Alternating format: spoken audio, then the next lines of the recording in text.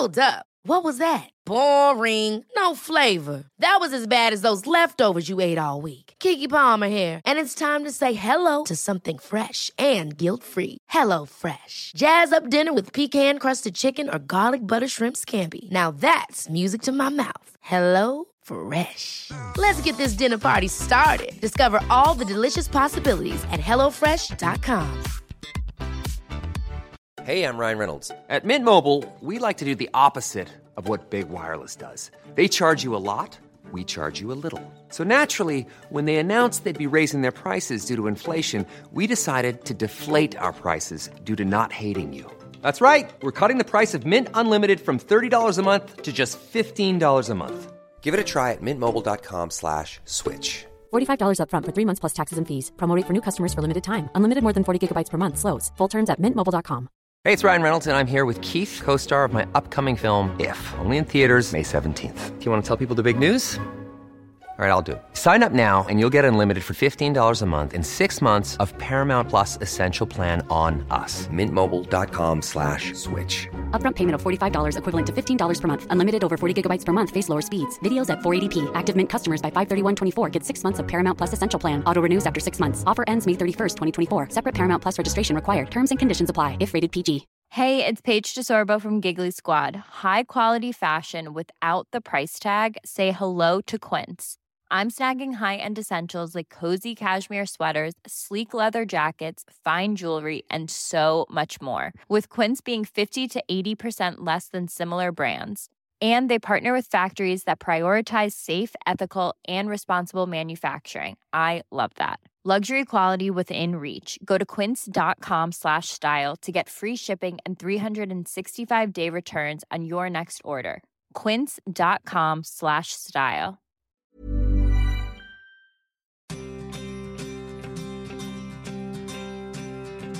Coming up on this episode of White Wine Question Time.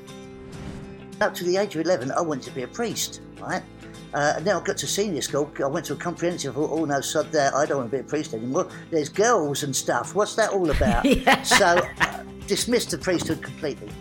I bought a job lot of postcards, right? And I'd filled it all in for them. All they had to do was stick a stamp on it and vote for me. And of course I won. Oh my God, you almost rigged the vote, Joe. Oh, completely rigged the vote, yeah. Unbeknownst to me, the glue pot in my bag has completely spilled out with the bag open, but I didn't know this. And I sat in my dressing room for 5 hours glue sniffing, right? I didn't know I was doing it, right? To say I was high, if someone came with a match, it would have gone up like Oppenheimer if they'd come in, right? I kid you not, I sat there for 5 hours, I was off my tits. Hello and welcome to White Wine Question Time, the podcast that asks its guests 3 thought-provoking questions over 3 glasses of wine. And my guest this week is a comedian, actor and author who began his career as a runner-up on a TV talent show, New Faces, only to go on 17 years later to win arguably Britain's biggest popularity contest when he left the jungle as the king of the jungle in I'm a Celebrity, Get Me Out of Here. Now 62, he's a father of 5 grown-ups, a panto veteran, a mature student and a gym-loving marathon runner who's about to mark his 40 years in the business with a new tour. It's called The New Normal, 40 Years of CAC. Born and raised in Essex, he worked as a welder, a builder and also at Smithfield's meat markets where he'd lug animal carcasses around all in the name of a day's work before finding work on a holiday camp running the entertainments there. That led to him entering the BGT of its day, New Faces, a TV talent show which he didn't win, but he made enough of a mark to start him out on a path to a career in comedy.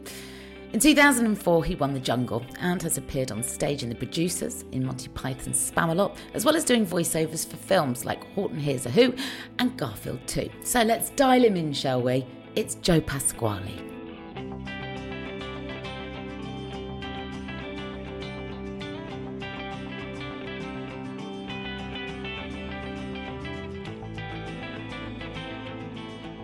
How are you, sir? I'm very good. Do you want me to tell you what's been going on the weekend? When you say, how are you? Yeah. It's a long story. Shall I tell you? I'm okay. I want it all, Joe. Don't spare the detail. Okay, I nearly died the weekend. I nearly killed myself. I don't just mean all people nearly killed myself. I nearly died. I really did. What? I was that close, right? Because I started the tour on Friday. I was in Epsom on Friday, and then from Epsom to Skegness. I don't know if you've ever been to Skegness, the land of the midnight sausage. You ever been there? No. You can get Savoy's at all time of night. It's amazing, right? Anyway, in the act, I have a great big pair of moose antlers like that, right? Great big, and they're huge things, right? And I'm going to tell you an interesting fact about that sort in a little while about deers and what have you. But anyway, huge antlers like that, and they've got like these big prongs sticking up. And the gag is, I just put them on my head and go, I'll put too much mousse on me hair. That's the gag, right? Which is fair enough. And everybody laughs at it. But at the end of the act, the curtains came down and all my props are spread all over the stage, right? And they bring the lights down, obviously, after the show. And I'm starting to put all my props away. And I literally trip over my moose head, right? And it was in slow motion. My moose head's on the floor, like all sticking up, right? And I'm starting to go down and like that. I'm falling on the moose head. Now, these are like this. I was going to impale myself on 8 moose points, like this, right in my belly. I was going to, seriously, Kate, I was going to die. Because I know I'm 62, but I am quite nimble for a bloke of my age, right? So I had one leg on the ground, the other one's hanging out there, to the right-hand side somewhere, right? And I managed to push myself, right? Push myself over, my torso went over the top of the moose heads. And as I also went, it was like Tom Cruise in the new Mission Impossible film, right? I actually twisted round onto my back as well. All in a split second. It was all in slow motion. And as I came down on the moose head, right, on its prongs, it only got me in the back of the leg, right? So I was like, it really hurt, but I thought, that's okay. Anyway, I went to see my tour manager who's doing the sound for me. I went, Lee, I think I've hurt my leg. Would you have a look at it? So he went, yeah, well, what you done? I said, I just fell over and landed on my moose head. And he really laughed. And I pulled my trousers down to show him. And he went white. He nearly fainted. He went, oh, my God, you need a medic. So I went, well, what's the matter? Because, it's like when you hurt yourself, it don't really hurt. It hurts a little bit. And so he went, you need a medic. Well, you're in shock. Anyway, well, I must have been. So then this medic comes round the back and he goes, what have you done? Says, I hurt myself on my moose head. He went, what do you mean? So I think don't know what I've done. Have a look. So I put my trousers down again and he went, oh my God, you need to go to hospital. So I went, why? He said, I can't do that. He said, you're gonna have to get it sewn up. So I said, what is it? He said, well, it's a great big hole in your leg. So I went, what do you mean a great big hole? Honestly, it's a big hole in your leg. So I said, how big? He went, too big for me. So anyway, he said, you've got to go to A&E. Now, this is in Skegness at 11 o'clock at night. I said, there's no way I'm going to A&E at Skegness 11 o'clock. I'll be there for 48 hours. It'll be full of every bottled, drunk person in the world there. So he said, where have you got to go to? So I'm going to Grimsby tonight. He said, go to Grimsby A&E. I said, Grimsby? That's even worse than Skegness. I'll be there for 3 weeks. So he said, well, you've got to go. So anyway, I didn't, but he patched it up. In the morning, I was in Bridlington. So I went to an A&E in Bridlington that is only open 8 hours a day. I thought that would be handy. So I'd go there 9 o'clock in the morning, and there was no one there. It was amazing. Anyway, they sewed me up, and that was it. That's the end of the story, basically. But I had to have 7 stitches. I got a great big hole like that in the back of my leg. I actually impaled my... But if I'd gone straight down on my belly, I'd be dead. You almost impaled yourself on a moose head. On a dead moose head, as that. Like some sort of martial artist. Yeah, it would have. Yeah, but I'd been a dead martial artist. And did you know? This is true. This is right. Apparently, deers. You know when deers lose their antlers every summer at the end in the autumn, right? They grow in the spring and then they fall off, don't they? You know about this, don't you? Yeah. Right. Well, why is it? Because why do you never see all these antlers on the floor then, right? And I found out. Did you know what they do? They eat them straight away. They eat their own antlers. They eat their own antlers, and that's where they get the calcium back from to grow them again the next year. Did you know that? It's like eating their own toenails. Don't tell me you've not done that. No, I have not. We haven't even started the interview yet. They eat their own antlers. Yeah. Look at where we are. We've not even had a glass of wine yet. Do you know, I only had Chris Packham on 2 weeks ago, and he didn't give me nuggets like that. No, well, see, Chris is just a chancer, you see. I know what I'm talking about. How are you, though, Joe? Like, how's the hole? How's your The hole, your yeah, it's good. wound? It's a bit sore. It's right on the back of my leg, just below my knee. So it's difficult to sit down anywhere. You're in that position. Wherever you sit, you're going to be on it. So it's okay, though. Yeah, it's fine, thank you. But apart from that, I'm very good. And you're only just starting out on this tour, Joe. I mean... I know, yeah. You might have to rethink some of your props. Yeah, I know. I've got to put some corks on the top of my moose head. Can you qualify what cack means, please? I'm dying to know. Yeah, cack. Well, it's a childish name for poo, really. I actually got heckled once in Wales it was more than a heckle. I was in Bargoed in Gwent, and there was a bloke at the bar on crutches, and he actually said to me, "I'd rather fall over than listen to this cack," but he didn't say cack, and he threw his crutches at me. You can and say fell shit over. on this show, it's okay. Oh, can you? Yeah, he said, "I'd rather fall over than listen to this shit," and he threw his crutches at me and fell over. Can you believe that? That's a heckle, that is. That's a mic drop. It is, isn't it? It really is, isn't it? Yeah. He elevated your joke and he elevated his own it. heckle, and he actually stole the moment. He did completely. Actually, got his crutches and run off. I didn't. If they're throwing things like that, I don't stay out there if I can help it. We haven't had a glass of wine. Look where we are. So 40 years of CAC. Is this like you looking back on your 40 years in the business? Because the blurb on the website tickled me, Joe. It says that you can expect things like this. You asking, if a nudist spilt beetroot soup in his lap, would he have a stain on his character? And why don't chicken breasts have nipples? Which is such a good question.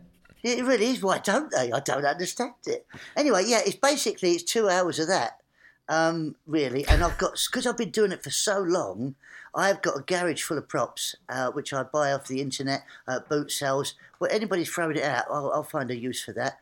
And I put it in the act. So all I've done is put a load of stuff in the back of the car and put it on the road for a few weeks. And I'm loving it because I was, during that COVID, those COVID years, I want to call it that, for 2 years, I live on my own. So because I wasn't doing working as such, really, a couple of bits of telly, but there was no live work for me anywhere, not for anyone in the business, as you know. I was just a bloke in his pants walking about the house, and I thought, well, who am I? What? That's what defines me. If I can't go out and nearly kill myself on a Saturday night at Skegness, what is my job on this world, right? And after 2 years, Lee Mead phoned me up. You know Lee Mead, right? The singer. He phoned me up. He said, "I'm doing a job at the London Palladium. I'm doing a new concert." He said, "But it's my first job back, and I really would like somebody with me just to support me, just to do a little bit of a warm-up. Would you come and do it?" And I immediately said, "Yes, I've not done it for 2 years either." And when I put the phone down, my bottle went complete. I thought, "Oh my God, I've not done it for 2 years. What happens if I don't remember?" Not that I couldn't remember what I used to do, because that changes on a nightly basis anyway. But what happens if I couldn't remember who I was that did that part of me that did that? Because, part of my personality takes over to do that. Because, at home, I'm not that bloke. But when you get on stage, that bloke takes over. And I thought, if I have to do it myself, it ain't going to work if I'm doing it. And then after the very last second, it was like my very first gig. And then when I went out there, I thought, if this is the last gig I ever do, at least it's a London Palladium. Anyway, I went out there, and it was like, it just putting a coat on it, and it literally came back. It was like muscle memory, and it hadn't, because I hadn't used that part of my personality, I really didn't know if it was going to turn up, but it did.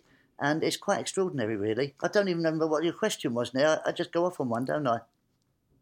No, and do you know what, Joe? You're not the first guest to sit here and talk about kind of like the hangover of locking down on your own, because everybody had very different experiences. But I think for a lot of people that are on their own, I think only now are they starting to realise how it has impacted them, and the questions that it raised. Because, just living with you and yourself, nobody chooses to do that. We don't choose to isolate. Certainly not people that buzz off of working in front of an audience. Yeah, completely. And now I'm back doing it. I was so excited on Friday night. I thought this is going to... And I was so nervous as well on Friday night, because the first proper gig... I've done a few holiday games, that sort of stuff, but the first time I've done a proper tour like this in 6 years, because previously to COVID, I was on the road doing a play. I was doing Some Others Do Have 'Em for a few years, and that got interrupted by COVID. So after 6 years of not doing stand-up, it's quite a leap of faith again. And to say I'm loving it is an understatement. It's a really weird thing, stand-up, because I think not just stand-up, but any play, any musical, anybody goes to see, I think what people are looking for when they go for live entertainment, even a movie, is to be free of concern. For the amount of time they're putting their attention into you, or to the film, or to the play, or the musical, their life is full of concerns. Everybody's, yours is, mine is. We all have these concerns. And if you can get people to forget about those concerns for a couple of hours, then you've done your job. And also, by the same, it's a symbiotic relationship, because I also get to forget about my concerns in that 2 hours as well. And it's a way of communicating. I don't really know what it is I'm communicating, But what it is you're all on the same level and everybody's laughing at the same thing. And I laugh at my own stupidity all the time on stage. And it's like putting a 13-year-old up there. There's nothing clever. There's no social commentary. There's no political bias. It's just a 13-year-old talking about farts, willies and bums and chicken breasts. That's all it is for 2 hours. Denouncing their lack of nipples. Can I say I really enjoyed talking to you? This is great. Good. Well, I'm glad because I've put some thought behind the 3 questions that I've drafted for you, Joe. So let's rewind and jump in with question 1, if you don't mind. Yes.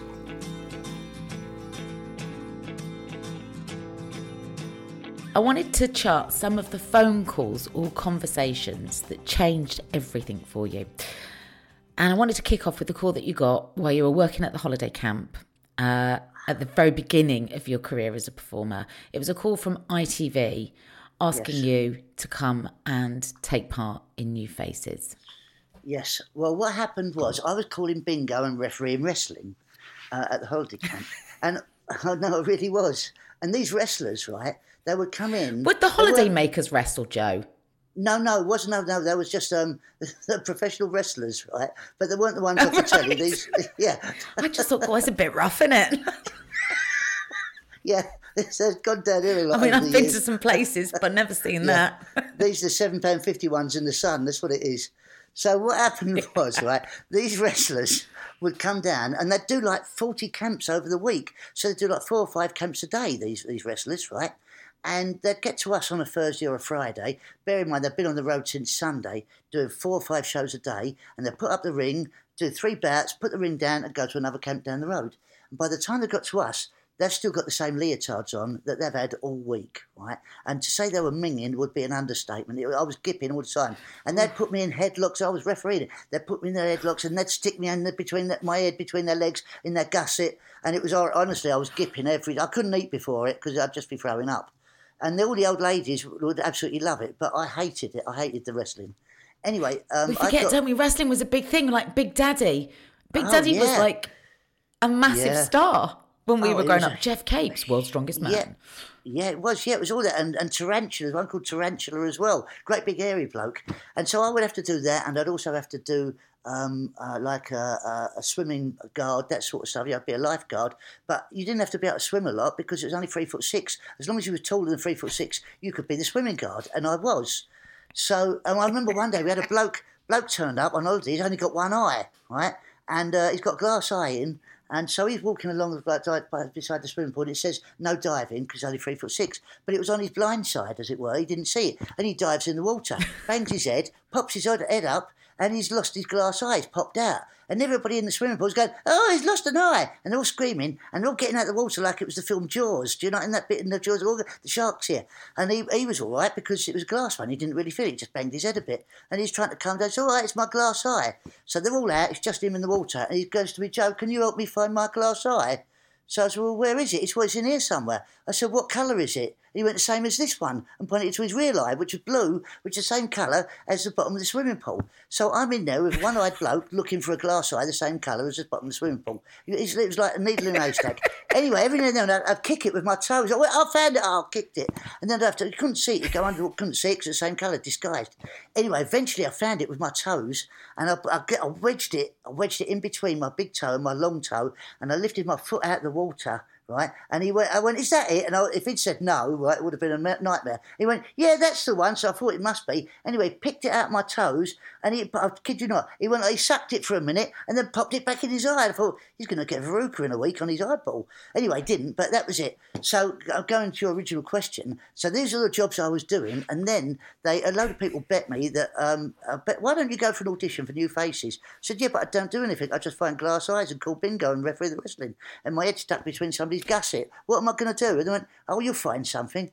Anyway, I went to the audition. I only had one joke, and the joke was I had a tiny little guitar out of a great big guitar case, and there was 3 people there. Richard Holloway, you know Richard Holloway, right? I do know Richard Holloway. Yeah, I knew you know. Richard was the producer on it, right? And he's sitting in front of me. Yeah, well, Richard was in charge of X Factor when I worked on that. That's right, he was. Yes. I know he was, wears the cravat. That's Richard, yep. A very classy bloke, look very, very like that, right? And there's me, Divvy Boy, in front of him, saying, I've got a lovely Spanish folk song, and I get my little guitar out of a big case, and they laughed a little bit, and he said, what's the song called? I said, it's called A Moosh, Zadoo, A Gee, right? And then this bloke on the piano, he said, would you like any music? So I went, well, if you think of anything. And he started playing all this flamenco stuff. And I stopped him, and I went, what are you doing? I said, you've already got the job, I'm the one auditioning. And he said, well, just sing the song. And I went, A moosh is a doogie in the window. And I smashed the guitar up, right? And I walked off. And so they're really laughing at me. And I just went back to calling the bingo. I went, thank you, went back to calling bingo. And then about a week later, I don't know who it was. I don't know if it was Naomi Rose, I think her name was, who was the casting agent. The lady receptionist at the holiday camp said, Joe, we've got a call for you. So I said, who is it? So I don't know. Somebody from, where was it? Was it ATV, I think it was at the time. No, Central Television it was, in Birmingham. Mm. So I said, okay. So I answered it and she went, hello, is that Joe? So I said, yeah. Hi, she's Naomi Rose from ITV. Said, we need to speak to your manager. So I said, oh, he's very busy at the moment. So I said, oh, okay, well, what's he doing? She said, well, he's looking after everybody. So I said, what do you mean? What's his name? So I said, Mr. Lee. So I said, well, who does he look after? So he looks after everybody. So she went, what do you mean everybody? Well, everybody here. She said, well, who's everybody here? So there's about 380 people here. She went, well, who does he manage? Well, he manages them all. I don't understand what you're asking me. So she said, well, what acts does he manage? No, he's not. He doesn't manage acts. He manages the kitchen, he manages the bars, he manages the swimming pools, he does the whisk drive, he does everything. So I'm slightly confused who he is. So his name's Mr. Lee. So I said, well, Mr. Lee who? So I said, no, it's not his first name. His name is Mr. Lee. So what's his first? And I didn't really. I said, what's Mr. Lee's first name? And they went, Francis. Well, his name's Francis Lee. And they went, what, the footballer? So I said, no, he's not a footballer, because apparently there was a footballer called Francis Lee. I went, he's a manager, general manager of the holiday camp. And they went, holiday camp? What holiday camp? And I said, well, it's Walners. Whereabouts is it? So I did lower stuff, and this went on for ages. And it was like a sitcom. And in the end, they went, well, basically, we don't understand what you're talking about here. We'd like to offer you the show. So I said, what show's that? And I'd forgotten about it. And they went, well, New Faces. So I said, but I haven't got an act. And they went, doesn't matter. Just do what you did. And that was like nearly 40 years ago now. And I busked it on the night. I won the heat. And then I come second in the final. But what I did when I was at the holiday camp, right, because it was pre-recorded, and in those days, it wasn't like get your phone and, dial it in and here's your thing. It was all done by postcards. No, it was just judges, right? It was judges, but also it was postcards as well, right? You had to all the general public had to send a postcard in. That's how long ago it was, right? Send a postcard. So what I did, it was on for a bit. I'd recorded it. Can you imagine now, Joe, somebody being bothered to do that? Yeah, but there was only 3 channels then, I think. Do you know what I mean?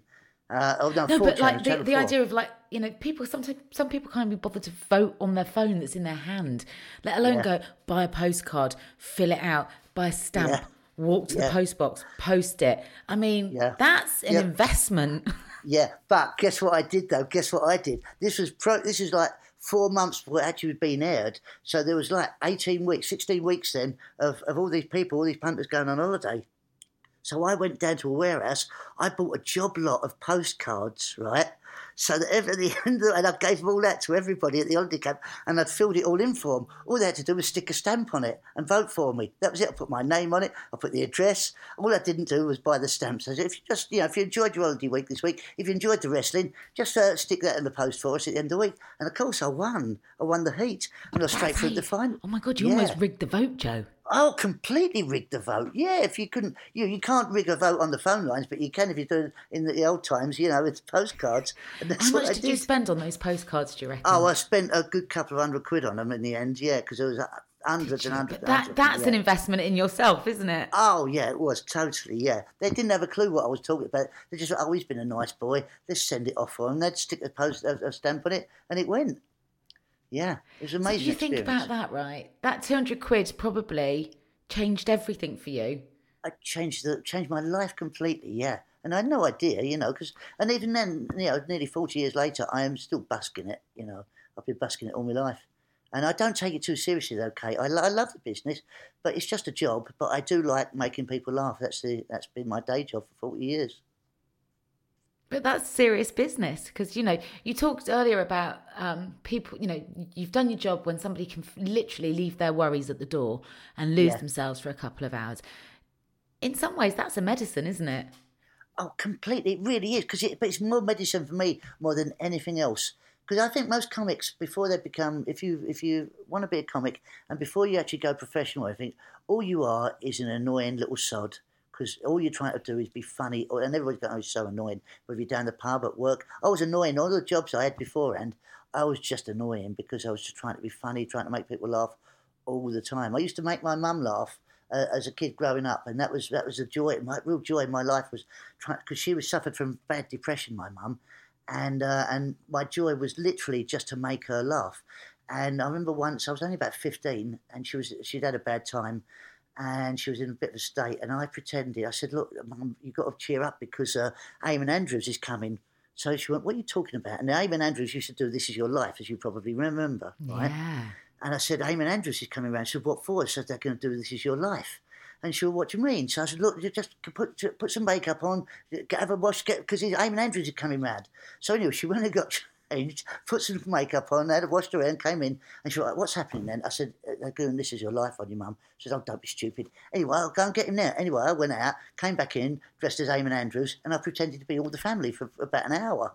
And it was great. It cheered her right up. But she would have had a weak, as she got older, she had a weak bladder, right? And when I got older as well, I'd go around to see her, and she would say, don't you say a word. Don't say nothing yet. I said, "Why not?" I've got to put a newspaper under me. And she would literally wet herself at me. She'd have such a loose... There was no tenor ladies in those days, right? And before I could say anything, because I'd literally go around there just trying to make her laugh. And I would. It was a great thing that I did for me personally and for her. But she couldn't cope with it. And she everywhere was just... It smelt of wee. The house smelt of wee, though. It was bad. I mean, that takes me actually just jump straight into my next question, because that was very much at the heart of what I wanted to talk to you about next. It's about kind of flipping the narrative, I suppose, and finding silver linings in some of the most difficult and challenging times in life. Like, for example, your mother's depression. That came as a result of a terrible car accident that she'd been in that left her with depression and epileptic fits. And you decided there and then that you were going to be a positive in her life. And that's how you ended up trying to make her laugh every day. So when else in life have you managed to find the good from a difficult or terrible situation? Oh, this is an incredible story. I love this story, and it's very sad, but it makes me laugh and it makes me smile. My dad was a staunch Catholic. My mum was Church of England, but so she wasn't a churchgoer as such, but Dad was. And I went to a Catholic school, and I remember being 5 and having to go to confession at 5 years old. Now imagine going to confession. What had I done at 5 years old? I had to confess, right? I was like, what have I done? What could I do? And so I'd go in there and I'd say, "I threw a stone at Vincent Garvey today," right? And I hadn't really. I'd go, say 2 Hail Marys and "How's your father?" And that'd be it, right? So then a week later, I could go back and say I'd lied last week because I'd lied in the confession. It was a very weird, complex thing that was going on with the Catholic Church in those days. And I was convinced... it's very weird. What they did you really, as a 5-year-old, have to go to confession? That's extraordinary. Yeah, I went to a Catholic school, so I was taught by nuns and priests up to the age of 11. And at that point, all they do is reinforce. They want you, they want you on the team. And up to the age of 11, I wanted to be a priest, right? And then I got to senior school. I went to a comprehensive. Oh no, sod that! I don't want to be a priest anymore. There's girls and stuff. What's that all about? Yeah. So dismissed the priesthood completely.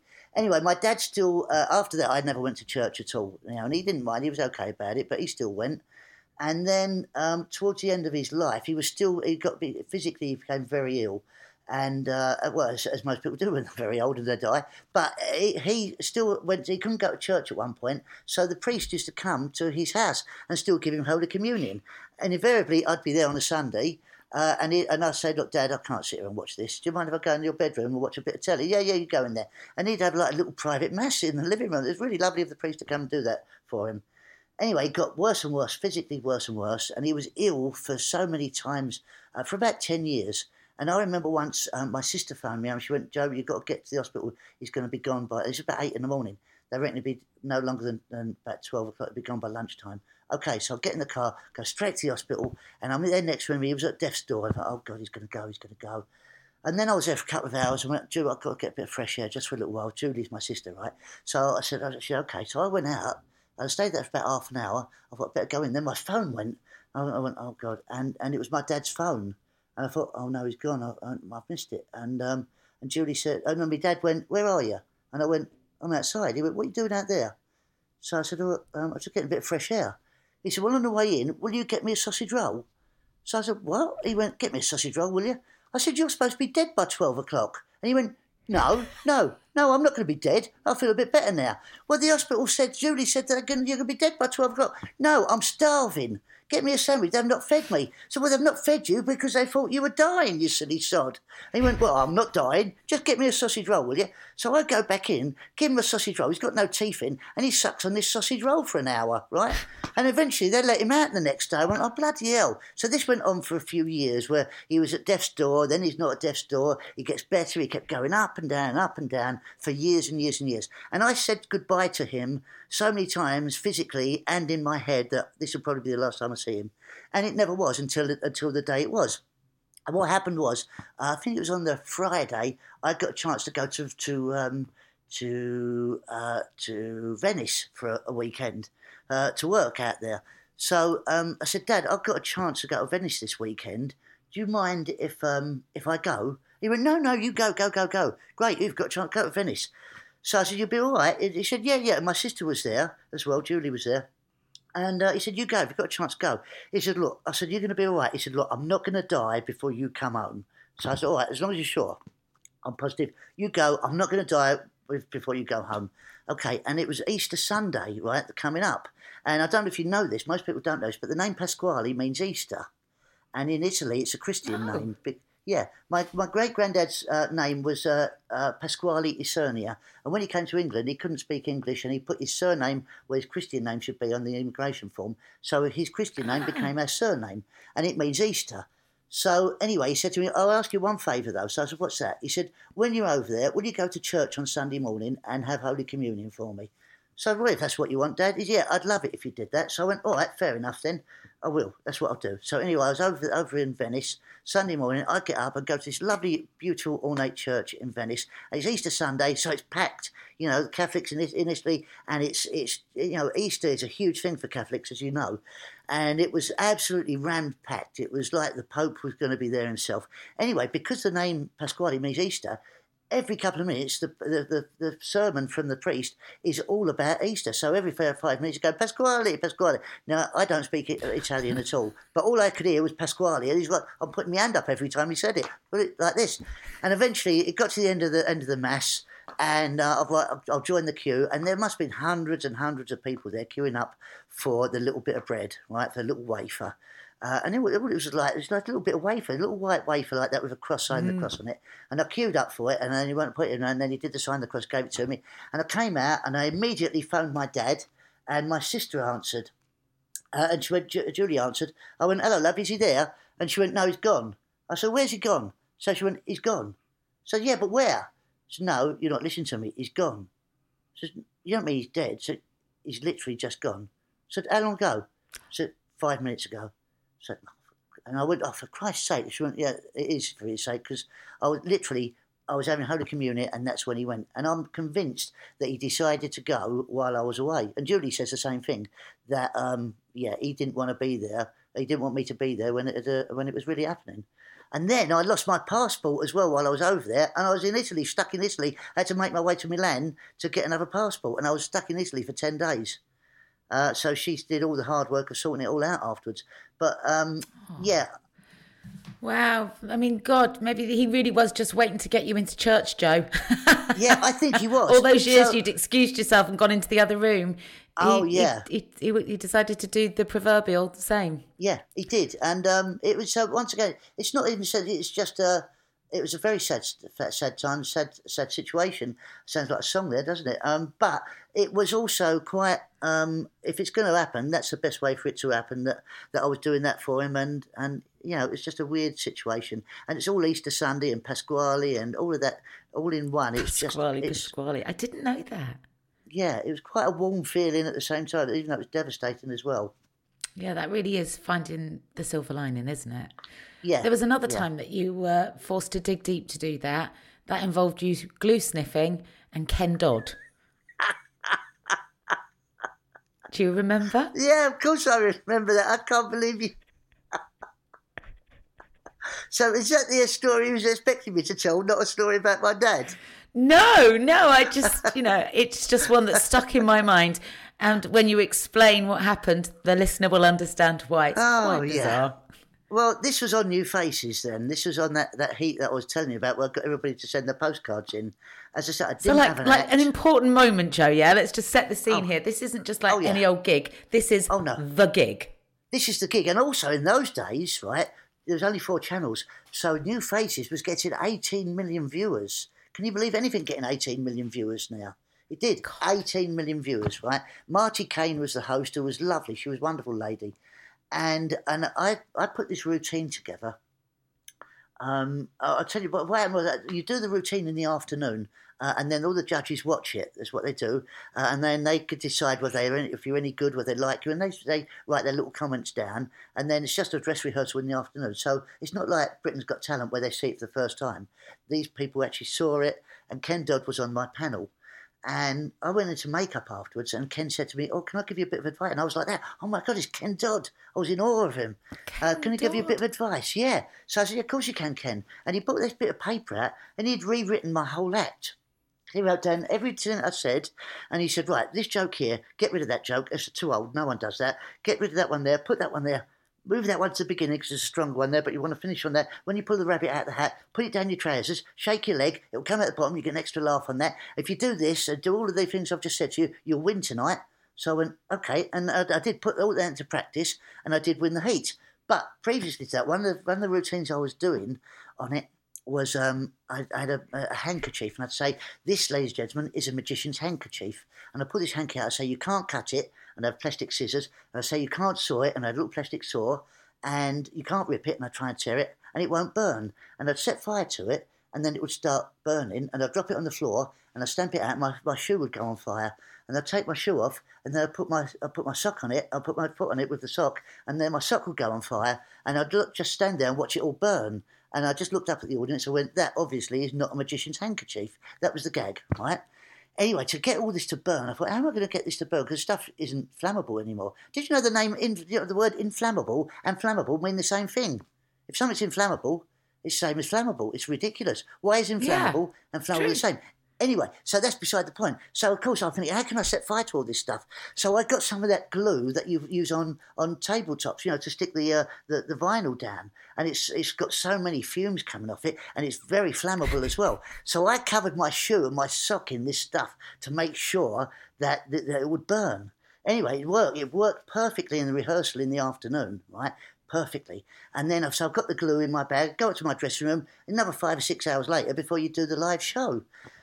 And, of course, I go up there. Unbeknownst to me, the glue pot in my bag has completely spilled out. They didn't put the top on properly. It's all over the show inside my bag, with the bag open, but I didn't know this. And I sat in my dressing room. You're not allowed to leave the dressing room. Once you're in there, you're in there. And I sat in my dressing room for 5 hours, glue sniffing, right? I didn't know I was doing it, right? To say I was high, if someone came with a match, it would have gone up, right? It would have gone up like Oppenheimer if they'd come in, right? I kid you not, I sat there for 5 hours. I was off my tits completely. I didn't know what I was doing, right? Didn't have a nerve in my body, not a single nerve, right? I went out and it was like I was just going down to Tesco's for me. Didn't have a nerve in my body, and that changed everything as well. And I learned then, nerves don't really help you. Just get rid of them. Get rid of the nerves. Yep. See, you managed to find the positive in glue sniffing. Oh, yeah. Yeah, I really did. It was incredible, but I'd never tried it since. Don't advocate glue sniffing. It's not big, it's not clever. It's not good either. No, no, don't do it.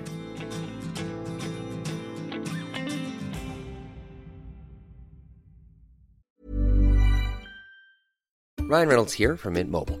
With the price of just about everything going up during inflation, we thought we'd bring our prices down. So to help us, we brought in a reverse auctioneer, which is apparently a thing. Mint Mobile Unlimited Premium Wireless. How to get 30, 30, bit to get 30, bit to get 20, 20, 20, bit to get 20, 20, bit to get 15, 15, 15, 15, just $15 a month? Sold! Give it a try at mintmobile.com/switch. $45 up front for 3 months plus taxes and fees. Promo rate for new customers for limited time. Unlimited more than 40 gigabytes per month. Slows full terms at mintmobile.com. Ever catch yourself eating the same flavorless dinner 3 days in a row? Dreaming of something better? Well, HelloFresh is your guilt-free dream come true, baby. It's me, Keke Palmer. Let's wake up those taste buds with hot, juicy pecan-crusted chicken or garlic butter shrimp scampi.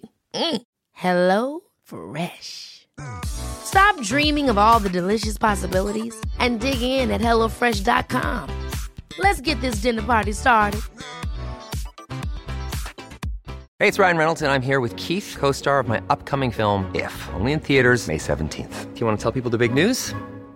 All right, I'll do it. Sign up now and you'll get unlimited for $15 a month and 6 months of Paramount Plus Essential Plan on us. MintMobile.com/switch. Upfront payment of $45 equivalent to $15 per month. Unlimited over 40 gigabytes per month. Face lower speeds. Videos at 480p. Active Mint customers by 531.24 get 6 months of Paramount Plus Essential Plan. Auto renews after 6 months. Offer ends May 31st, 2024. Separate Paramount Plus registration required. Terms and conditions apply if rated PG.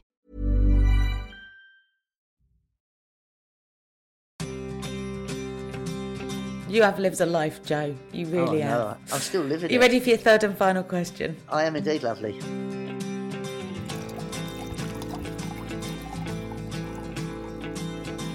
You've discovered a love of sport and education late in life. You hated sport at school and you left school before you'd even sat your exams, only to go on to become a gym-loving marathon runner in later life, sitting an open university degree as an adult. So I wanted to know what took you so long and why sometimes it's important to go back and try something for a second time or just wait until the time is right. Well, this is, once again, it is about the time is right. And I don't think that kids should go to school when they're kids. You should go, because no one wants to, unless you're an exceptional, gifted kid, you just want to play. And that's all I wanted to do was play. And you're not at your best between 5 and 15, are you, really? I know you're supposed to be that's your growing years, but that's not when you're at your best. I know it's not. It's not when I was at my best. I was a complete div. And I broke my leg when I was 13. I got run over quite badly. There's a good way of getting run over, but it was a bad break on my hip. And in the early 70s, they didn't have the technology available to mend things like they do today.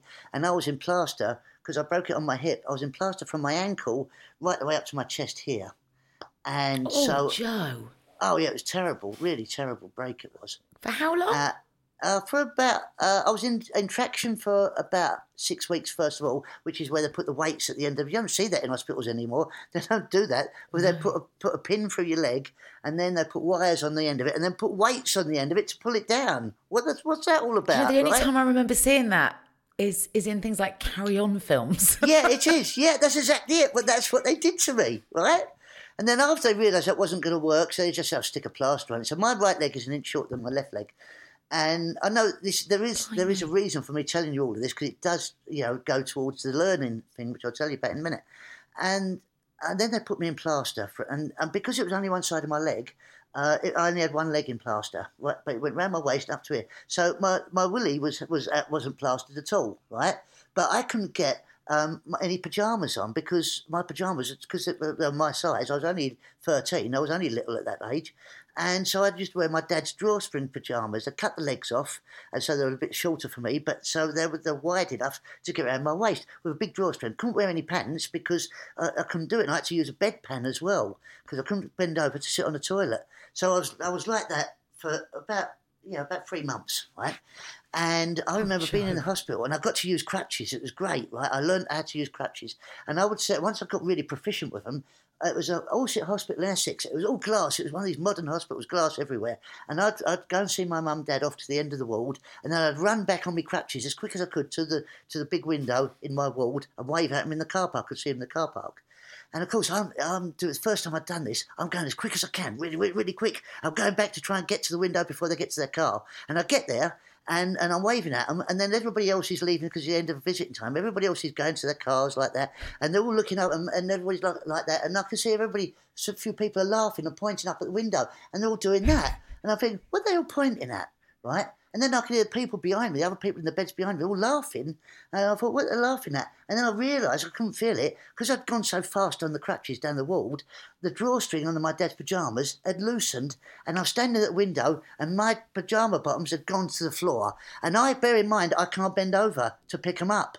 I'm standing there, right, at the window with loads of people in the car park, and my willy is out, right? One leg is great big fat plastered, a skinny leg on the other side with a little willy, right?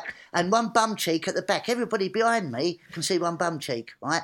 And of course they're all playing, and I just stood there crying, right? And I didn't know what to do. And then the nurse came on and pulled my trousers up for me, and that was it. I was so embarrassed, right? And I think that embarrassment stayed with me, and I don't know why, but it gave me a sense of don't take life too seriously. That's what, and it still stays with me now. That. So because of that break, I missed a year of school. And I went back to school afterwards. I'd missed that year where you do all your options, you know. And I wanted to be a geologist. That's what I was going to do, geography and geology, and be a scientist, all those things. Of course, I ended up doing home economics and a bit of art. And all they do, just go to the art room, take some pencils and some crayons with you. And that's what I do for another 3 years at school. So by the end of it, I had no exams when I came out. And then after doing I'm a Celebrity, which was 20 years ago now, can you believe that was 20 years ago? I came out of that, and after doing a parachute jump, and I was scared of flying, I thought, if I can jump out of planes, I should be able to learn to fly. Don't ask me why I did that, because I was scared of flying. So I went and got my pilot's licence. And as a byproduct of that, I had to pass 7 exams. And I hadn't done the exams since I was 15. I failed them all. So, and I passed all of them for my flying. And I thought, if I can pass exams like that, surely I could do geology, which is what I wanted to study when I was at school. So I did courses with the Open University on geology, and I passed all of those, and it was fantastic. And as a byproduct of that, I thought, I've never done any exercise really. I should do some exercise. I've never had a fight in my life. So I took up boxing. And as a byproduct of that, I started running.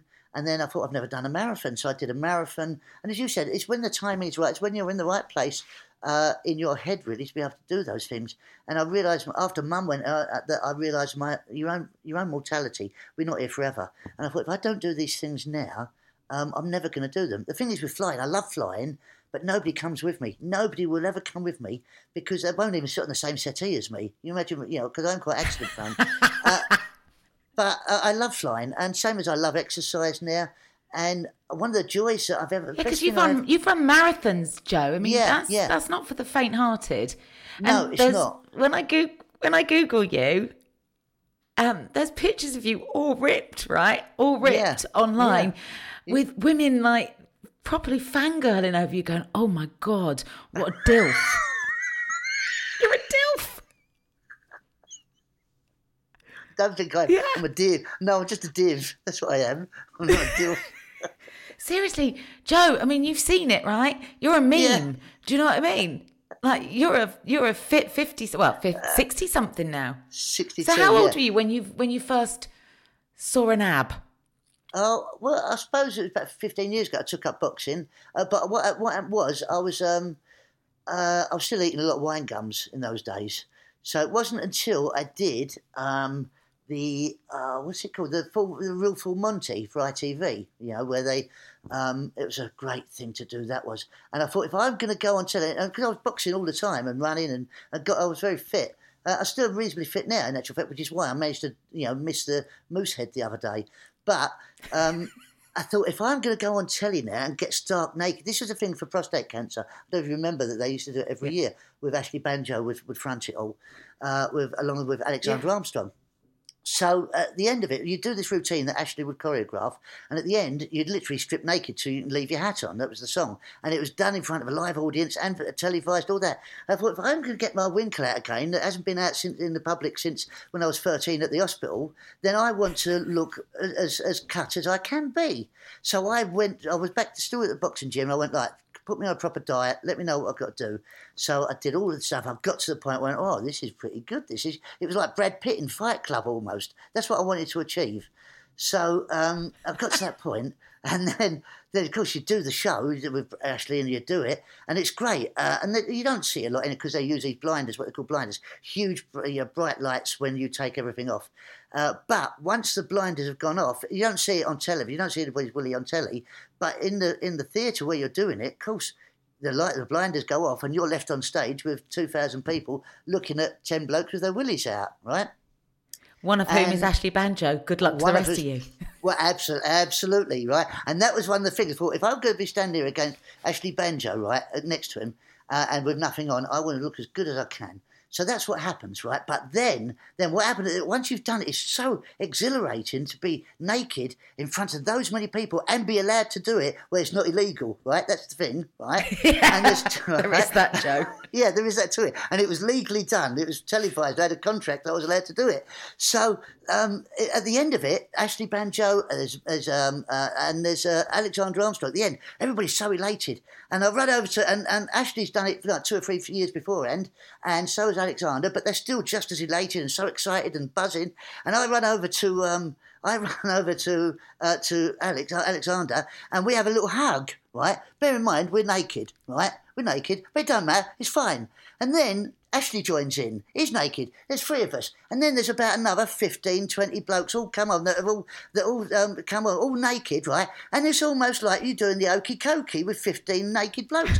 But they're not separate. You're all closed up like in a huddle, like in a scrum in rugby. And all you can feel is all these willies on your leg going, oh no, get off me. And I had to run away from it. It was terrible. I hated it. I loved it up to that point.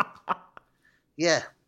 Not good. Oh, good incentive, though. And also, like, brilliant examples, Joe, of, like, it is never too late, is it, to really push yourself to become somebody other than who you know yourself to be.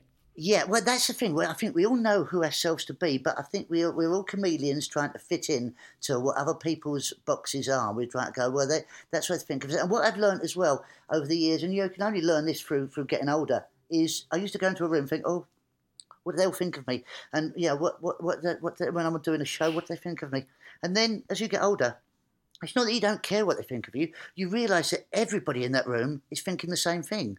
They're all thinking, what does he think of me? And once you can apply that to your own self, you become less self-aware of it, and you become an observer of the situation rather than a participant in it, if that makes sense. And you can only do that as you get older through life experience, and you realise that you can only do the best you can and just be yourself. And it's hard to be yourself, though. But that's the best thing in stand-up, is it only really works when you're being yourself. That you have to be yourself, because otherwise an audience will see through it. But then you go and become somebody else with another string to the bow that you've come to in recent years. You've become an author. You're writing horror fiction, and you love the genre, don't you? You love being scared.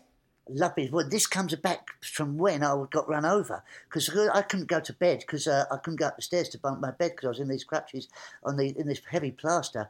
And my mum never trusted me not to go up there in case I fell down. There's nothing I could do because I was accident prone anyway. And she had all these porcelain dolls with glass eyes. She had a big collection, about 40 of them, all round every room. Every room was covered in these bloody things. And my mum and dad would go to bed, and my brother and my sisters would go to bed early, and I'd be left up on the settee because I couldn't go to bed. And the telly was on. And every night, invariably, there'd be some horror film on. Normally the old Hammer films from the 60s or 70s.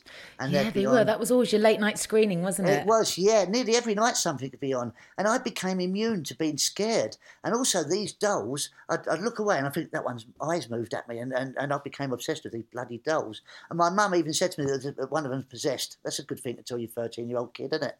But she did. And then... Sleep tight. Yeah, it was that. It was. Oh God! Was that a bedside manner? It was. It was. It was like doll. It was like living in The Shining. That's what it was like, right? And then I started reading a lot of horror books as well. And Dracula was one of my favourite books as a kid. And in it, Bram Stoker wrote that Dracula came to Whitby on a ship called the Demeter. Then he drove to London on his Coulson car and blah blah blah. And he bought a house in London. Well, in actual fact, that's what they portray in the movies. But in the actual book, he said that he bought a house in a place called Purfleet, which is just adjacent to where I lived in Grays. And it's still there, no, Purfleet's still there. But he bought a place in the book called the Carfax Estate, which was an actual estate in the early part of the 20th century. And it was an insane asylum, and that's what Dracula bought. But it was based on a real place in Purfleet. And so when my leg got better, I went and tracked down this Carfax estate, and by then, in the 70s, it was now a council estate, but it was still, it was in the book. So I went round people's houses, knocking on the door, asking if they'd seen Dracula, and they all thought I was off my head, right? And ever since then, I've been in the search for vampires. I think vampires are out there somewhere. Anyway, that's beside the point. So I actually think that in our genealogy, in our genes, in the human race, in the human species, a couple of thousand years ago, we were being chased by animals, like 150,000 years ago, it'd be saber-toothed tigers or whatever it was coming after us. And so that fear is in us. But now in the 21st century, our lives are so much safer. The only things we have to fear are other humans, right? That's what you have to fear. Everything else is harmless to us now. So we have that gene in us that should be scared, that wants to be woken up and be scared because it's still in us, which is why there are roller coasters out there. Why do you want to get on a world's biggest roller coaster unless you want to be scared? Why do you want to watch the worst film or like jump Saw out of a plane? Yeah, why do you want to do it? Because you've got that something in you wants to be scared. And that's what I love about writing horror, is I like to scare people. Because people think, oh, Joe Pasquale, he's written a book. I bet it's a kid's book. No, it's proper get your hands dirty, give you the willies at midnight with bad swearing in, it's bad stuff. It's really Stephen King time for me, and I love it. When did you pitch to the publishers? No. The books, or did they come to you? No, what happened was I was doing the degree with the Open University, and as a byproduct of doing some of the geology courses I was doing, I also did creative writing and advanced creative writing. And a friend of mine called Colin Edmonds, I'll give him a name check, who used to be Bob Monkhouse's writer and Des O'Connor's writer and blah, blah, all these. And as these big names were retiring and actually dying and, going away to the other side, Colin's work diminished a little bit because he was writing for these big names. And when they stopped doing it, he was like, what do I do? And he started writing steampunk novels. And he's a hugely successful steampunk novelist now. And so what I would do, I would write my stories, my creative writing, and before I would send them to my tutor, I would send them to Colin and say, Colin, can you have a look over this story for me and just help me with my grammar? Because I was terrible at grammar at that point. So it's just, tell me where I should put this, where to put this comma, what do I do here? Is that too long? Do I start the sentence with a but or not? And all these sort of things. And he would correct them for me. I'd send them in. I'd get a better mark because of Colin's help on it. And then unbeknownst to me, all these stories that I was sending to Colin, he sent to his publisher and said, look, you should look at these stories. And out of the blue, one day I get a phone call from this publisher saying, Mr. Joe Pasquale, I said, yeah, Colin Edmonds has been sending me some of your stories. How many have you got? I said, well, I've only got about 10. He said, if you can do 13, I'll publish them. I said, well, as good as this. And that was it. It was just a thing that rolled away from me, really. Yeah. How lovely is that, Joe? What a nice thing for him to do. Because he's, in the circles of television writers, he's a bit of a don, isn't he? He's one of the big guys, one of the good guys. Colin, he is. And I first worked with him when I was doing a Des O'Connor show 30 odd years ago, and Colin used to be in Desi's room writing for him all those days, and I'd go in and tell him what my material was going to be, and they'd rewrite it for me where it was suitable for Des and all that sort of stuff. And it's just a genius to be able to write like that, for other comics. And you could just give him a subject, and he'd, like that, I'll give you 6 jokes for that. And between him and Bob Monkhouse, that was amazing with Bob as well. Wow, what a 40 years you've had, Joe, in this business. Yeah, it's weird, isn't it? Good luck with the next 40 or however many you manage to squeeze out of it. Thank you. Been really lovely talking to you today, Joe, and good luck with the tour. You're on the road now until October? Yes, I am. Yes, please come. Get those tour legs up and running. And if anybody does want to explore your horror fiction, what are the books called and where can they find them? The first 2 is called Dead Knobs and Doomsticks 1, and the second one is called Dead Knobs and Doomsticks 2, Tales of the Lockdown, because I wrote that one during lockdown. And then the latest one is called Of Mice and Wolfmen. And they're short horror stories. They're only about 10, 15 minutes long each story. So if you're a bit constipated and you can't go, take the book with you. In one sitting, I'll guarantee you'll go.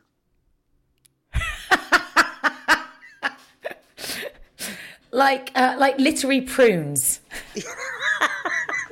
That's exactly what it is. Yes, it is. You can have that for the next sleeve. I'm going to do it. Thank you. Joe, thank you so much. I really have enjoyed your company. So I've enjoyed yours immensely. Thanks, Kate. It's lovely to see you again.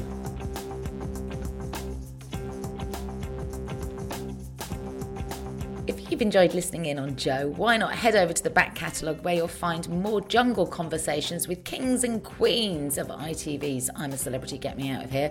We've got the legend Myling Class, Scarlett Moffat, Georgia Toffolo, Phil Tufnell, Shaun Ryder, Nick Knowles and Charlene White, to name but a few.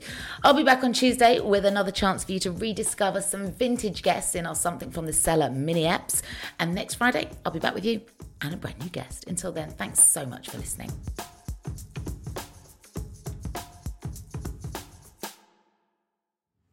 White Wine Question Time is a Stack production and part of the Acast Creator Network.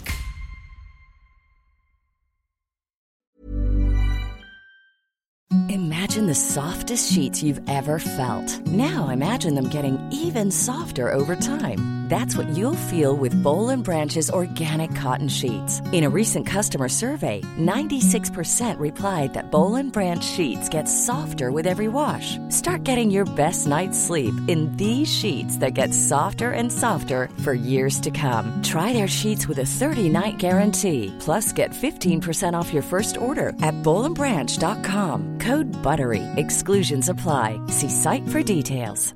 Ever catch yourself eating the same flavorless dinner 3 days in a row? Dreaming of something better? Well, HelloFresh is your guilt-free dream come true, baby. It's me, Keke Palmer.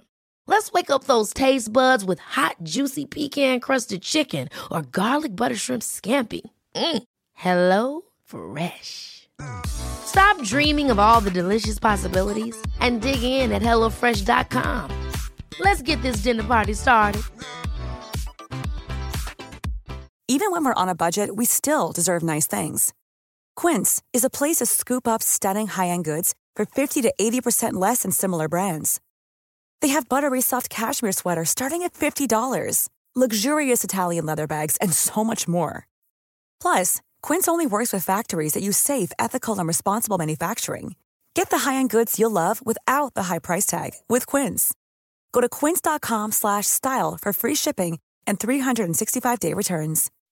When you make decisions for your company, you look for the no-brainers. If you have a lot of mailing to do, Stamps.com is the ultimate no-brainer. Use the Stamps.com mobile app to mail everything you need to keep your business running with up to 89% off USPS and UPS. Make the same no-brainer decision as over 1 million other businesses with Stamps.com. Use code PROGRAM for a special offer. That's Stamps.com, code PROGRAM.